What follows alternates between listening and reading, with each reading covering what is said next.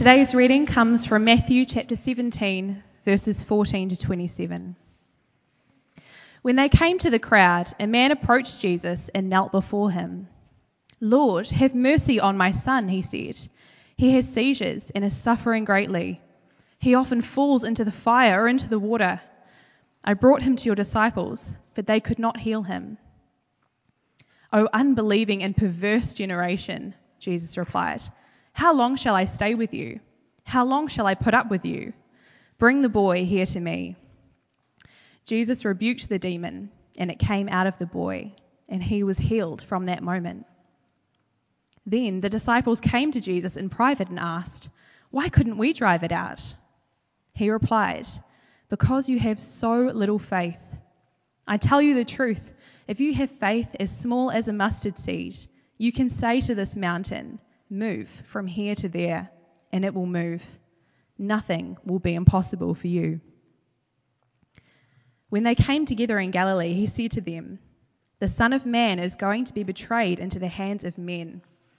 They will kill him, and on the third day he will be raised to life."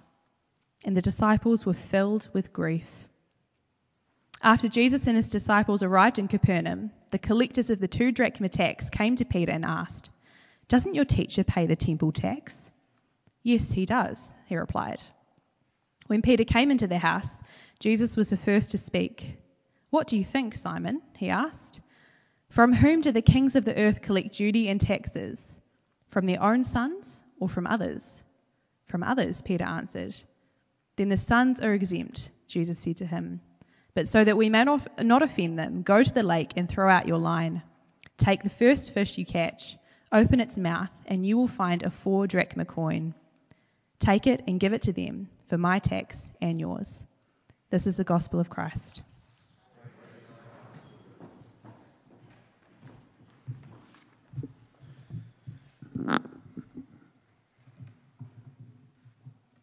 Hello again, everyone.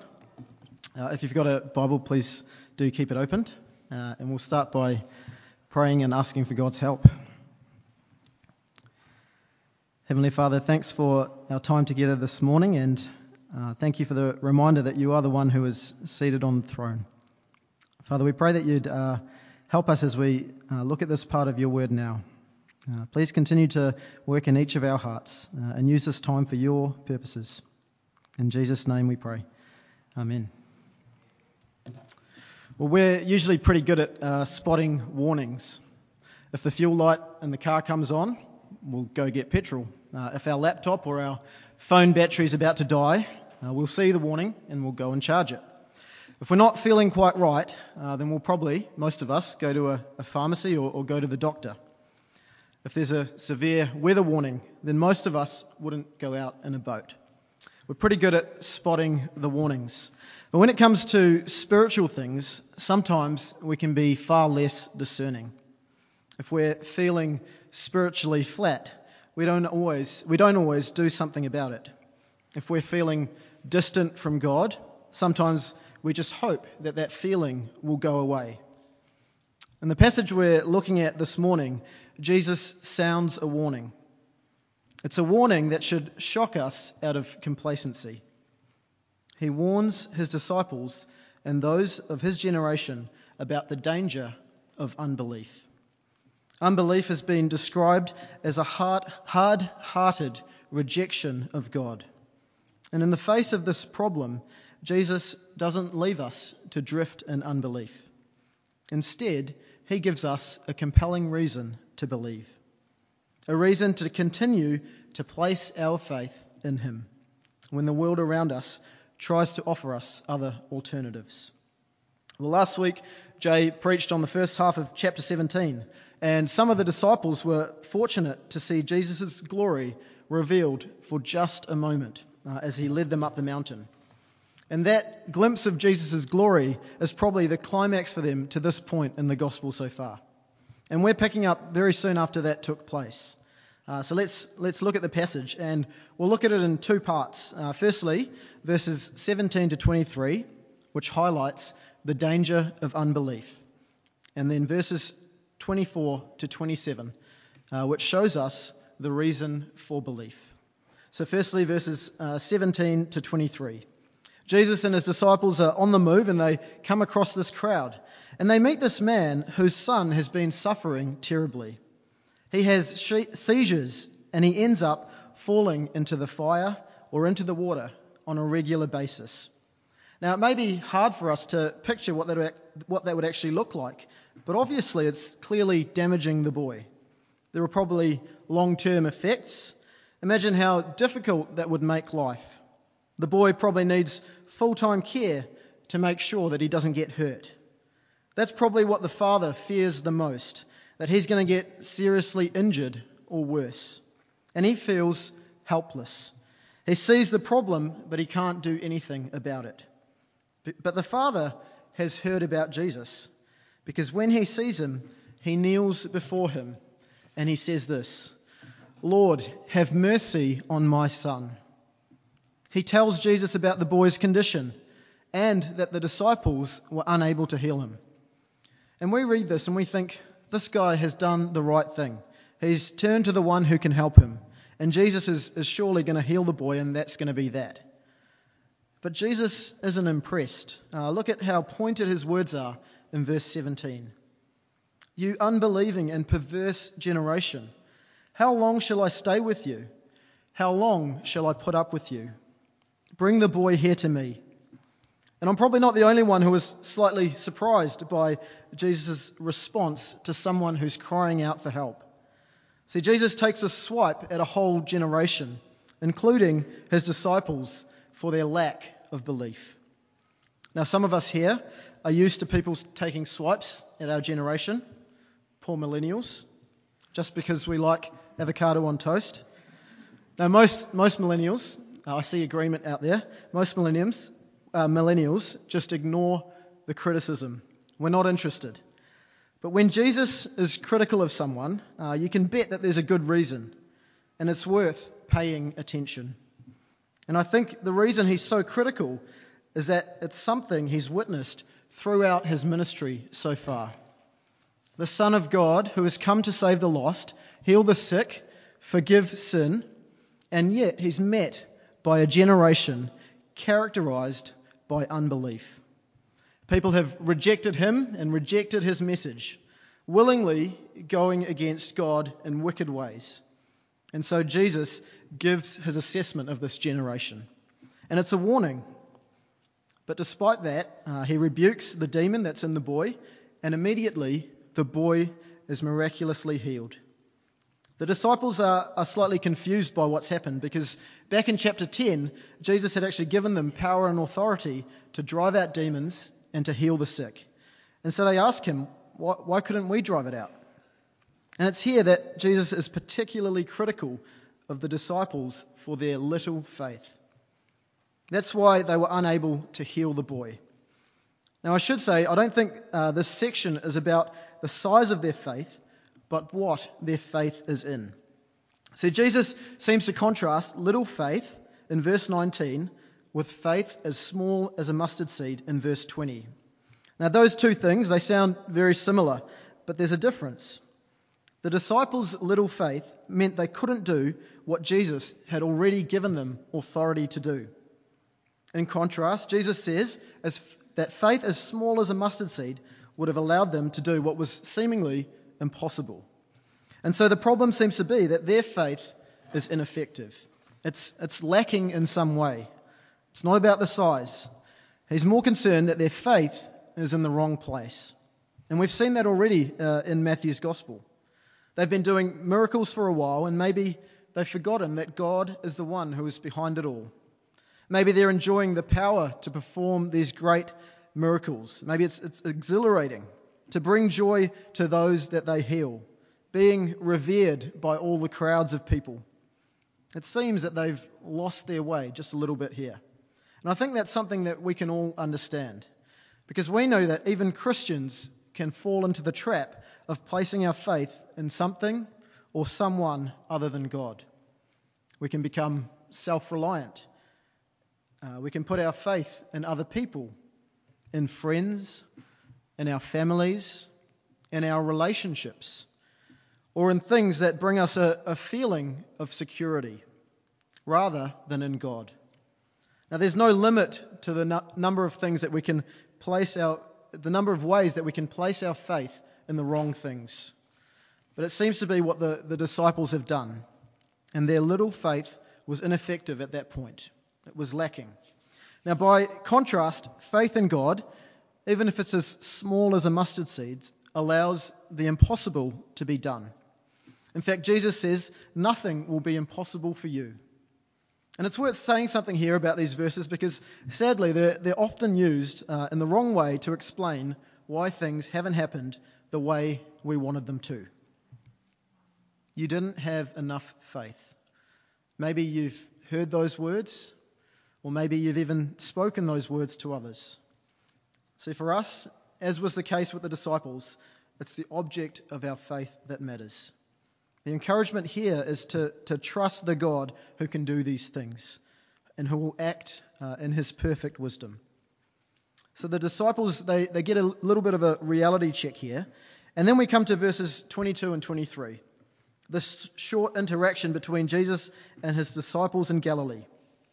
He says to them that the Son of Man is going to be delivered into the hands of men. They will kill him, and on the third day he will be raised to life. Now, in chapter 16, Jesus also predicted his death and his resurrection. And if you look back, you'll see that Peter reacted wrongly back then. But that seemed to be overlooked by his disciples, and their reaction is one of grief. And maybe grief is an appropriate reaction. But there's also a sense in which their grief points to a lack of faith in Jesus. So it's somewhat imbalanced, somewhat of an unbalanced response.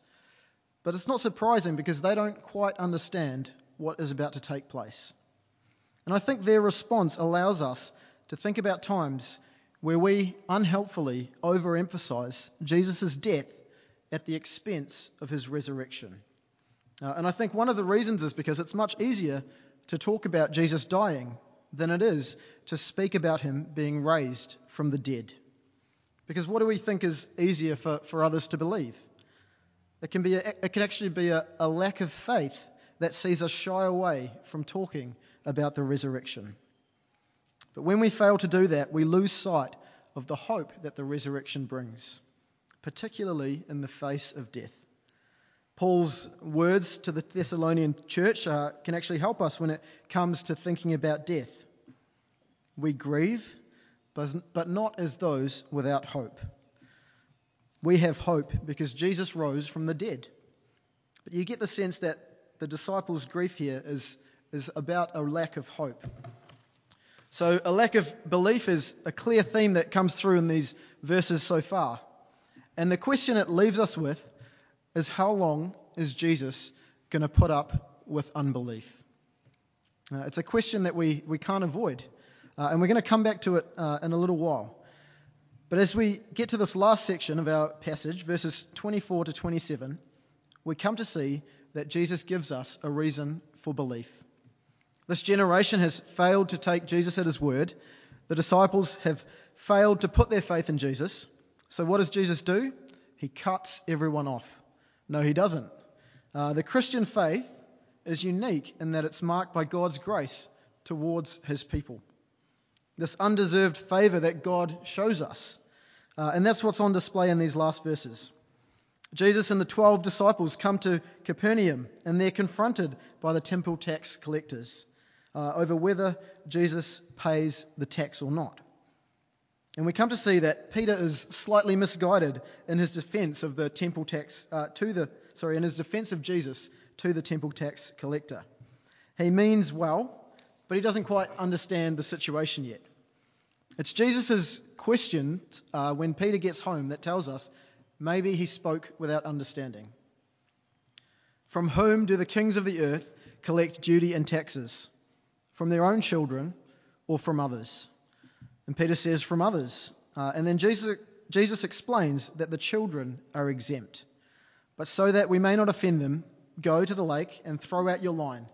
Take the first fish that you catch, open its mouth, and you will find a 4 drachma coin. Take it and give it to them for my tax and yours. So what's this last section of the passage getting at? Matthew actually tells us that it's a temple tax. It's money for the Jewish temple. And so the tax is probably something that every single Jewish male had to pay. The question is, why exactly is Jesus exempt from this tax? Well, the temple is the house of God, and the temple tax is seen as a payment for God, an obligation to him. But because Jesus is the Son of God, it makes him exempt. Verse 26, the sons are exempt. So Jesus is claiming that he is the Son of God, which is no small thing. But it's verse 27 that really surprises us. Of all the ways to provide the tax, it's incredible. Go fishing, catch a fish, and you'll find a coin in the fish's mouth. Only the Son of God can do that. But I think there's something else that's important for us. Notice Jesus' concern for others at not wanting to offend them unnecessarily. It's a wonderful show of humility. In our current times, how often do we see people, and even Christians, unnecessarily offend others, almost to provoke a response or to prove that we're right? It can happen in all sorts of settings, in person, even more so online, where we think there are perhaps less consequences. And sometimes we end up offending those who are closest to us, family members, friends, even our Christian brothers and sisters. Some of us can become quite legalistic and lack grace when it comes to wanting to be right. See, our need to be right outweighs our desire not to offend others unnecessarily. And I know I struggle with this at times. Or we can end up being quite argumentative and unreasonable towards those whom we disagree with. Jesus could have easily made a big deal about not paying this tax. And there are times where he does make a big deal of things, and it's right to make a big deal of things. But he knows that causing offence here is going to take away from the ministry that he's doing. And as Christians, we would do well to take our cue from our Lord. Notice how gracious he is. He didn't need to be. He could have ruffled a few feathers. But there are times where thinking of others actually enables the gospel to be at work, rather than unnecessarily taking away from it. And it's worth us all reflecting on Jesus' concern for others here. What are the situations where we can be more gracious so as not to offend others unnecessarily? It's often in the areas where we have the strongest opinions that we consciously need to be gracious. So we see Jesus' humility, but the main way that these final verses give Peter and us reason to believe is in verses 26 and 27. It says, the sons are exempt, but so that we may not offend them. Notice the word we. Jesus includes Peter as a child of God. Despite the lack of faith that the disciples have displayed, the danger of unbelief is always there. There's always something else that's vying for our attention, our belief. But even in the face of that danger, Jesus provides us with a reason to believe. The privilege of being included as children of God. Excused from all the times when we've lacked faith. Here, he provides a coin.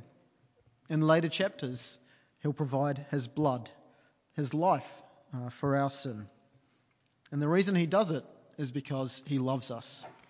You'll remember the boy who was demon-possessed and had the seizures earlier in the chapter. And you would have noticed the father's love for his son. His eagerness, his desire to do what's best for his son. And there's something that's moving about it. But the love of God for us is greater still. And we see that most clearly at the cross. The Son giving his life so that we might be God's sons and daughters by faith. Rising from the dead as proof that sin and death have been defeated. So in the face of our unbelief, God gives us a compelling reason to believe. But maybe you're someone who thinks, well, what's so great about being a child of God? There's something special about being fully known and being loved. God knows those that are his. He knows the number of hairs on our heads. He knows what we hope for. He knows our pain, our suffering, our joy. That's the privilege that is ours as children of God. fully known and deeply loved through Christ. In a world where we increasingly find that people don't really know us or don't really want to know us, we have the privilege of being known as children of God, heirs of God, co-heirs with Christ. Those who once had no claim to such riches, now in God's kindness we have relationship with Him, and we look forward to eternal life with Him.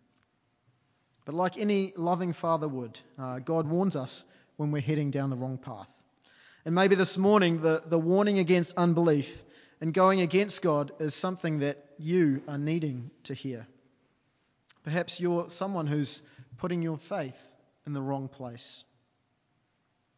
Jesus knew the hearts of the whole generation, and He knows our hearts.